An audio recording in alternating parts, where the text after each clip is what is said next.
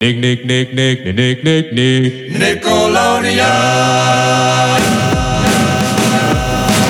From Nickelodeon Studios in Burbank, California, this is the Nickelodeon Animation Podcast.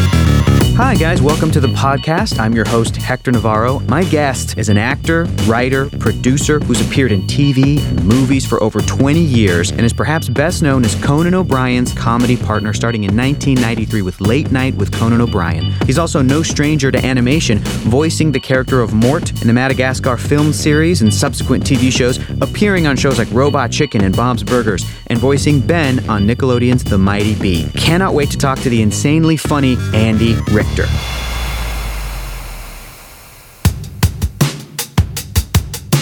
This is going to be great. I'm talking with Andy Richter. This is so cool. I've been doing comedy since I can remember. I'm a huge fan, and I love talking to comedians about their work. Where does the beginning of that relationship with you and the world of animation begin? What kind of stuff did you watch as a kid? Were you a cartoons kid? Did you like animated movies? Where did that start? Yeah, I mean, not in an obsessive way, in sort of in a very normal kid way. Got it. In the way that animation or cartoons, and I still call them cartoons. I still, yeah. I don't. When I say I don't say like I have a VO for an animated show. Yeah. I say I'm working on a cartoon because I don't find that in any way. No, it's not a dismissive or derogatory at all. No. I read comic books. I love graphic novels. I call them comic books because I'm not offended by that. No, I love that. No. In cartoons, same thing. Yeah. As a kid, it was Saturday mornings. I sort of grew up in probably the heyday of Saturday morning. Mm-hmm. And before I even kind of realized, and I won't remember which network was which, but I even before I even could sort of brand identify, I would realize there were some of the channels, like I like a lot of the Hanna-Barbera sort of the Great Race, those ones, Wacky Races. Yeah, Wacky Races. Like I knew, like this is lazy, and when you stack that up to the stuff that was like I didn't Bugs realize Bunny? At the time, the stuff or real Tom and Jerry, absolutely, yeah. That stuff back then was theatrical shorts that they were just porting to television, and I didn't realize, but I was like, but this is the animation is gorgeous. Oh, absolutely, and I still am a fan of Scooby-Doo. Scooby-Doo is huge for me as a kid. Too. I watched every Scooby-Doo, and it's interesting to me now looking back on it, and I don't know what it is about Scooby-Doo, whether it's those particular characters, whether it's the scary but not too scary. Yeah, scary but not too scary, I think, is one of the big keys. But also, where you might look on it and go, oh my God, it's the same crappy pattern. It's so obvious. But there's something comforting about that. Absolutely. That's why it works too, is because it's like getting on a thrill ride. Sure. It starts here and it ends there, and in the middle I'll go woo, but I know where it's going. I don't need to be surprised. Just need to be There was never an episode where Shaggy turned to the camera and he's like, I don't think we're gonna solve this one, man. People are dying. Oh my God, that's a real vampire. Why do you think that animation and comedy in general just go together so well? There is the ability to develop and introduce absurdity in a much larger kind of way, in that you can have, the Acme Corporation can exist in a cartoon, that you can actually, buy, whatever shark repellent, and it actually, it repels a shark, or, bombs that go off that don't really kill anybody, that just leave them covered in soot and their clothes exploded. Yeah. Non-lethal bombs. Yeah, I think there's a safety to it. There's a non-lethality to it. Sure. But I think that just also, too, when really, truly, literally anything can happen, because you're just drawing it rather than actually making it happen, gives a lot more kind of free rein, which is the beginnings of comedy, is letting the human mind do whatever it wants. And be surprising and be fantastic and be absurd. I also think there's a lot of things that a cartoon character can say. There's a lot of jokes that a cartoon character can do that are kind of cruel. in a way that I don't think that if those words were coming out of a human face, yes, that you would be able to laugh at it as much. Yes, but you're removed from the humanity of it. And this is something that's really interesting to me about two shows, The Simpsons and Bob's Burgers. Yes, both family sitcoms. Yes, I feel more empathy, sympathy, more attachment, more concern for the characters in those two shows, right, and for the units of those families than I ever have with any live action sitcom. Really? Yeah, and I mean, The Simpsons has been on forever, and sure. and now it's kind of. God bless them. They're still going, and it's still fun to watch. But it's not the same family structure. Sure. If Homer Simpson, if that show was live action, he would be the most hated. He's such an awful person. We wouldn't put up with that. Yeah, you wouldn't put up with it. I was living in L.A. I had left the Conan show. Yes. And the head writer that had been at the Conan show when I left, a guy named Jonathan Groff, left shortly after I did. Coincidental? I don't think so. He left shortly after I did. And one of the first jobs that he had is he ran the tragically short-lived Siegfried and Roy animated show. And they have a part for me as like a lovelorn panda, I believe. If memory serves. I went in to record that episode, and after I actually got a phone call on the way to the recording session from my manager saying, there's some people from DreamWorks that are going to come in at the end, and they're working on an animated feature, and they want you to audition, or they have a part for you in that, and so they'll come in at the end, and since you're in the studio anyway, after you finish. You'll audition for this movie. Yeah. I finished recording the I can't remember what the name of the Siegfried and Roy show was called, but we recorded that, and then some people came. Well, it was Tom McGrath and whoever his partner at the time was, and the producer of the movie came in, and they said it's this movie called Madagascar, and they're these zoo animals, and they broke down the story, and they had some artwork, but they said, we want you to try out for this part that's a mouse lemur, which is the tiniest lemur.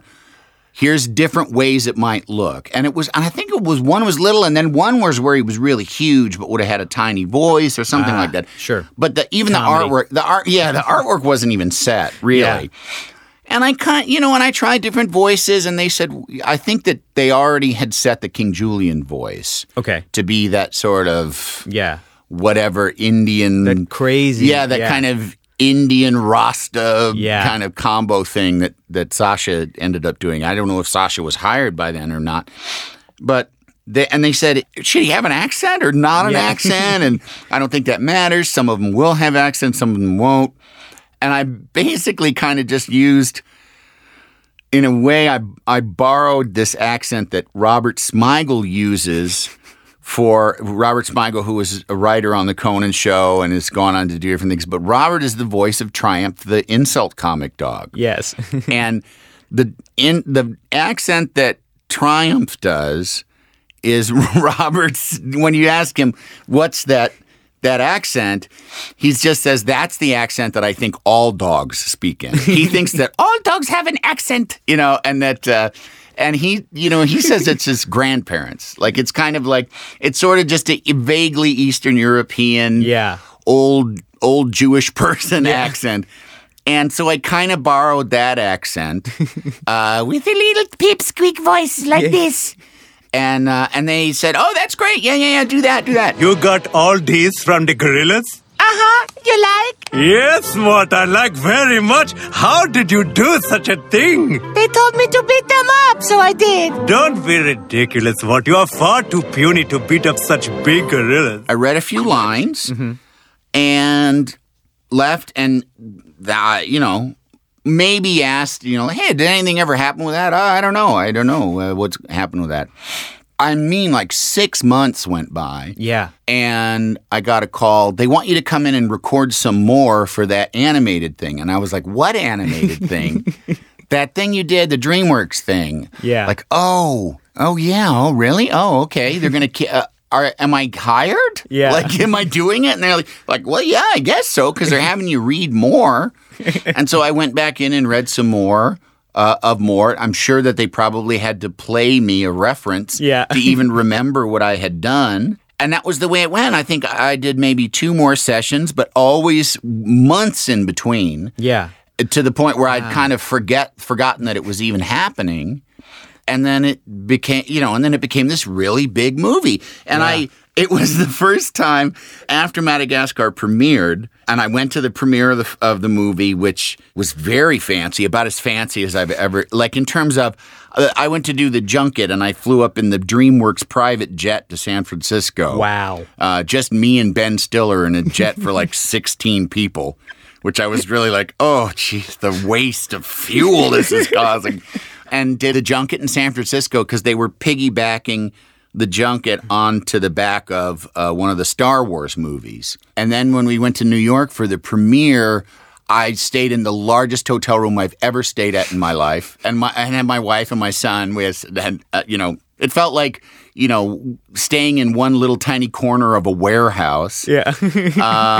If you have a chance to work for Jeffrey Katzenberg, I recommend it. He's very generous with the Ralph Lauren gift cards and gift baskets and things, which he is. He's as big moguls go. He's about as nice as they come. It's awesome. And this big splashy premiere. Yeah. And then after the first or second week, I got a call from my manager saying, "You made your bonus."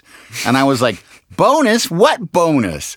And they're like, "Oh, the box office bonus, because it broke 100 million. And I was like, "Oh, I had one on that?" And they're like, "You've had one on everything. You've never been in anything that made that much money." So like, oh my God, this is what it's like to be in things that make money. This is incredible. Yeah. And I was not paid a lot of money in the first one. Mm-hmm. And very shortly after it aired, of course, they said they were going to do another one. Mm-hmm. And the negotiations were phrased in a very kind of almost like regal kind of way. Like when it came, like, there's going to be a second one. We're going to start negotiations. And I get the phone call, and it was, Jeffrey would love you to do the movie. And what they're going to do is they're just going to put a 0 on the end of the number that you made on the other movie. I was like, oh, make 10 times what I made on the first. Okay, yeah. I don't think we really need to go back. That sounds good. Yeah. That's awesome. Great. And I mean, it's ludicrous. It was the second one especially. They sort of changed the math because DVD sales and with rentals they changed the math. Yeah. Basically. Yeah. It wasn't as advantageous to us. Like, it wasn't like they added another 0 onto the third one.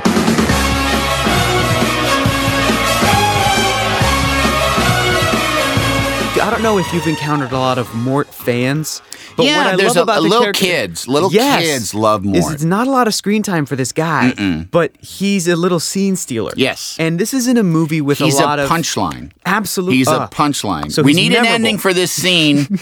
Bring in the cute projectile with the big eyes. Yeah. He's hilarious. Yeah. And another cool thing that I love about it is, I wanted to ask you, Andy, what was the response like when... I mean, it might still happen to you, but when people found out that was you doing the voice of Mort in the first Madagascar and then the subsequent films, what's that response like when people found out? Many people say to this day they don't know that. They'll be like, and I mean, little kids, it happens less and less, but, at my kid's school, do the Mort voice, as I'm just, walking through with a, whatever, like a tray of baked goods to drop off at the coffee meeting or whatever. Yeah. Do the Mort voice. I'm like, hello, everybody. It's not like it's like, I feel like I'd be mobbed if it was more identifiably me. But it is a fun surprise, and it is kind of neat because I have had people that know me and work with me for a long time. Yeah. And it'll come up and they'll be like, "What? That's you? My kids watch that movie all the time. I'm so sick of that, and I've been listening to you all the time, and I didn't even know it was you I was getting sick of." Like, that's me. So, does it make the character more likable for them, or do they double down on like Mort's even more annoying? No, now I think usually it ends up being a positive thing. I hope. Yeah. I mean, nobody's told me to my face. Well, now I hate it. Now that I know it's you. It gets harder. I mean, I don't know how much longer I'll be doing it. It gets harder as I get older to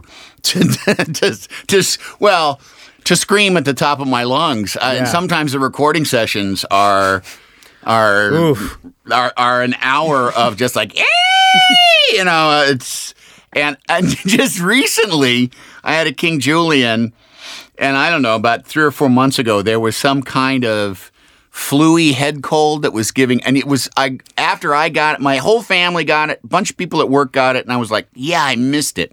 Yeah. And then I started getting a little bit of a sore throat the day before I went into a recording session. Did 2 episodes that were super Mort heavy. Yeah. Shrieking, screaming, yelling, and then my voice was screwed for 2 weeks. I did a week of Conan shows where I had to, finally on the Thursday, we do Monday through Thursday, I actually had to pre-record the top of the show announce, because on Wednesday, he couldn't, you know, he usually comes out with Conan O'Brien. That's his cue. That's his cue to step out. Yeah. He couldn't even hear me because it was like, Conan O'Brien. You know, I do feel like I'm not blaming anybody, but the timing of like just starting to get sick and then shrieking like Mort for an hour and a half. And I have had recording sessions where I'm just a little bit under the weather and just between every line having to guzzle hot water just to sort of keep the shriek muscles lubricated. Hello. Yo, Bing. Yeah, butter? We got us a trespasser. Oh, we got us a thief. You know what we do with thieves around here. Kisses and huggies? Nope, thieves get bounced. Has there been anything that that's Mort specific that a kid or a fan has come up and been like, this Mort line, and you're like, I don't even remember? I certainly have seen more so with the television shows, with the Penguins of Madagascar or with the King Julian show, which I just call King Julian. I forget the all hail part. But there are definitely scenes that I will watch that I have no recollection of recording. But that I can watch video of myself in drag or in a cowboy outfit and have no recollection of it whatsoever. Because having had the luxury of being on television for 20 years. Yeah. And in the daytime, my day is very frequently, get kids off to school, dentist appointment or whatever, go to the gym, go to work. There's some discussion of something, show politics or whatever, and then, they need you downstairs. All right, come downstairs. What is this? Oh, it's a bit about a pest control place. Okay, put on this jumpsuit and this helmet and then say these lines. Okay. Take it all off, and then it's out of my head. And then I can see that 2 years later and go, when did I put on that jumpsuit? I don't remember that. You mean you don't remember every single obscure sketch from Late Night with Conan O'Brien from 1993? I can come home at the end of a day, and my wife will say, who's on the show? Yeah. And I mean, it happened less than an hour before, and I'll go, let's see. There was a woman. I remember one of them was a woman. That's great. It's really, being on TV is glamorous. Yeah. But if something becomes your life, the glamour does not. It fades. It does not. Or if it doesn't, then you should be in therapy or something. You have issues. Again, you're a writer. You must look at animation in a different way. Well, there's difference. There's difference between what animation that's a comedy and animation, like any sort of Studio Ghibli movies. Exactly. There's a big difference. And we just watched recently. We watched Kiki's Delivery Service. Great. And that movie. It's delightful. It's absolutely delightful, and it would have cost so much money to make it, to make it look good. Right. It's cheaper to do it as a cartoon. Sure. But it's just a ride. I don't look at that and think necessarily about, they really, the third act was a little soft. I don't think about that at all in that way. Yeah. Whereas I can watch some of the more mainstream American big studio animated movies, and I can sit and think, this third act is a real snooze, and I still think, and it's something, it's only adults that make these movies, and you don't get it. You don't get it in the Studio Ghibli movies. Mm-hmm. But I can always hear the studio notes. I just hear the people who are, the way too many people who are paid to have notes. Right. Having notes about, shouldn't we stop everything and have everyone stop and talk about how much they like each other, or how many feelings they're having? Yeah. And it's always, to me, it's just like it's the assuaging of the guilt of the people who are making product for children. Like they feel like they're like, it's not substantive, and it's like. Yeah. If the director is doing the job, and if you've created a plot and an atmosphere that is good, and you hire good people to do the voices, all of those connections take care of themselves. Are you a big fan of sort of Eastern animation? You know, outside? Somewhat. Some of it's a little too. Like there's a lot of Japanese, there's a lot of anime that is just kind of like, it's beyond me. I don't but I think there's a difference. The Studio Ghibli movies, I love them, but then there's some like there's plot points that happen in that are just, I just think, well, I'm not Japanese, right? Like there's a cultural, if you said to me what happens next. And I'm a fairly imaginative person. I could maybe come up with 10 things. Yeah. And the thing that happens next, I'd be like, I could have come up with 1,000 things, and I wouldn't have said, oh, it'll turn into a dragon or whatever, or a water spirit will come out and, belch garbage on everybody. Yeah. There are just so many narrative left turns that a lot of these movies take that I get tired by, because there's a pattern that I think anime fans that they like to follow, and I just kind of it's not interesting to me. I'm certainly not an expert. There are people that are much more well versed in sort of world culture and the clash of various world cultures. But from my perspective, I do see a lot of things like, say, Pacific Rim, which is obviously borrows so much Japanese stuff. Yeah. There's so much Japanese stuff, even like the creation of the creatures coming out from the bowels of the earth. Yeah. But it ends in a very Western kind of way, which is the conquering of them. Yeah. And I don't think that in the Eastern ones, it's never the good guys and the bad creatures. And then it's always kind of a little more sort of like, we're here living this life.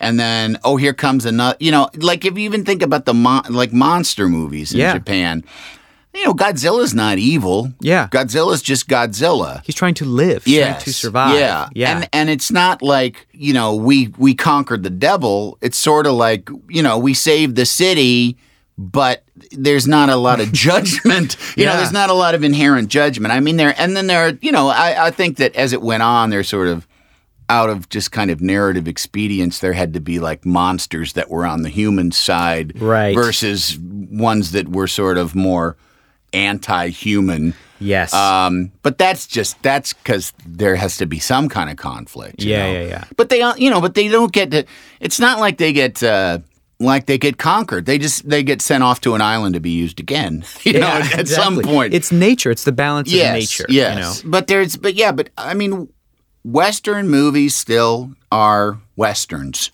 Yes. To use Western two different ways. There's a guy in a white hat and there's guys in a black hat, and the guy in a white hat deserves to live and the guy in a black hat should be killed. Wow. That's it. That's really sad if you think about it. Yeah, but that's kind of, we like that. Yeah. We must like that. We keep doing it over and over. Wrapped up in a little bow. We like that, exactly. Yeah, and somebody's either got to go to jail or die. You did a voice in an anime, correct? Yeah. The Cat Returns. I did, but it was like the 4th version of it or something, yeah. What was that experience like? It was weird. It was weird because there had been... Well, first of all, I don't think Studio Ghibli had... I think Spirited Away had just gotten a lot of attention. Right. Early 2000s. Yeah. Mm-hmm. And there wasn't... I don't think that there was... Because now there's an existing relationship with Disney. Mm-hmm. And there had been a previous translation of the movie that was seen as subpar. Right. So it came into someone else's hands. And I think it's one of those things like, oh, Spirited Away, Oscar winner. What else has that guy done? Yeah. This one? How can we buy that? Yeah, we can buy that. And so then they redid it. And it was the first time I'd ever done ADR on a cat mouth. Yeah. That was probably just the weirdest thing.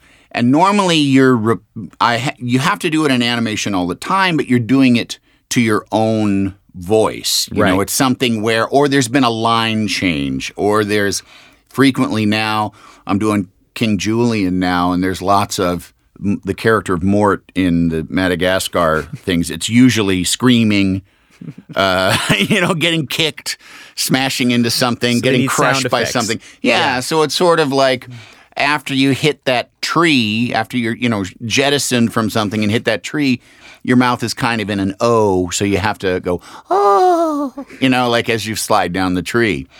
But this was weird because the picture was already set. Right. And it was in Japanese. And you're syncing it up. Yeah. And so there, and that's where you do get to the sort of the comedy sketch of dubbing Asian movies where you have to, it has to become things like, well, we are ready for you to enter the kingdom. Yeah. Like just weird sort of lilts and rhythms and hanging words that you wouldn't normally say in that pacing. Yeah. That kind of thing. You have that same thing with the characters in the Madagascar projects, and you've had the same thing with your partner, Conan O'Brien, for 20 years. Why do you think you are so good at doing that, Andy? Oh, being like the number two? Sure, yeah. Because it's who I am. Honestly, it's who I am. I once heard is Steve Van Zandt, Miami, little Steven, Miami Steve Van Zandt, Bruce Springsteen's guitarist. He answered that same question. He said, I'm good at it. He said, I've been number one. I've had my own band. He said, I didn't like it as much. I kind of have the same feeling. And I've been number one on the call sheet a few times. Yeah. And I certainly would have loved for one of those to become a big roaring hit. It just didn't happen. A lot of it is it suits my I can say it suits my personality.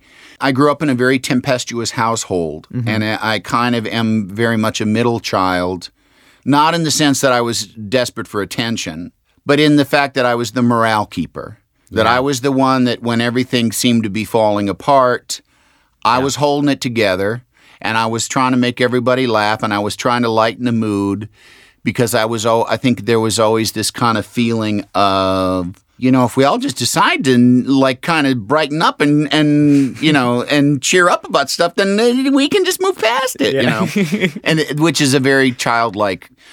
A lot of kind of responsibility it landed in my lap at a very early age. Yeah. And I've been in therapy for 1 million years to sort of deal with that. But it has made it so that it's very easy for me to be, in describing my relationship with Conan years ago, I heard once that show horses are notoriously high-strung, and that when they are transferred, they frequently put in another horse, or frequently they'll put in a dog or a goat. That these are the actual they put in with the just to keep them company, keep them calm. I can do that. Yeah, I can do that, and and I'm not just there to keep the show horse calm. Yeah, I mean, you're also very funny. Yeah, I also can contribute too. I am certainly in possession of an ego, but in sort of relative terms, and I don't mean to anybody specifically. I mean industry relative terms. It's a fairly manageable ego that I'm in control of. So I don't mind. I've never, from the first time I stepped on an improv stage, I never needed it. Yeah. I like it. I like being there. I like the attention. But from a very, like I say, being on an improv stage, when you step on it, you see the people that need it. They're begging for it. And and it's like, okay, if you need the focus, and if you're going to if you have to say every other line in this scene, you go ahead. I mean, I'll be here. I'll be here, and I'll wait my turn, and I'll, and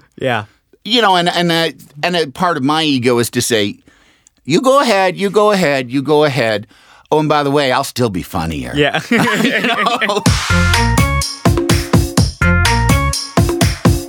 I could do it all day. I love doing cartoon voices, and it's something I wish. cartoon voice world's a very closed world. I mean, the engineer that's recording, Justin, can tell you that he sees the same people all the time because there's like 10 people that do everything. Absolutely. Yeah. And the reason that there's 10 people that do everything is because they're freaking amazing at it. And I know them all now. Yeah. And I'll record with different ones of them, and they'll say, we need this voice, I have some voices in me. I can do cartoon voices. Sure.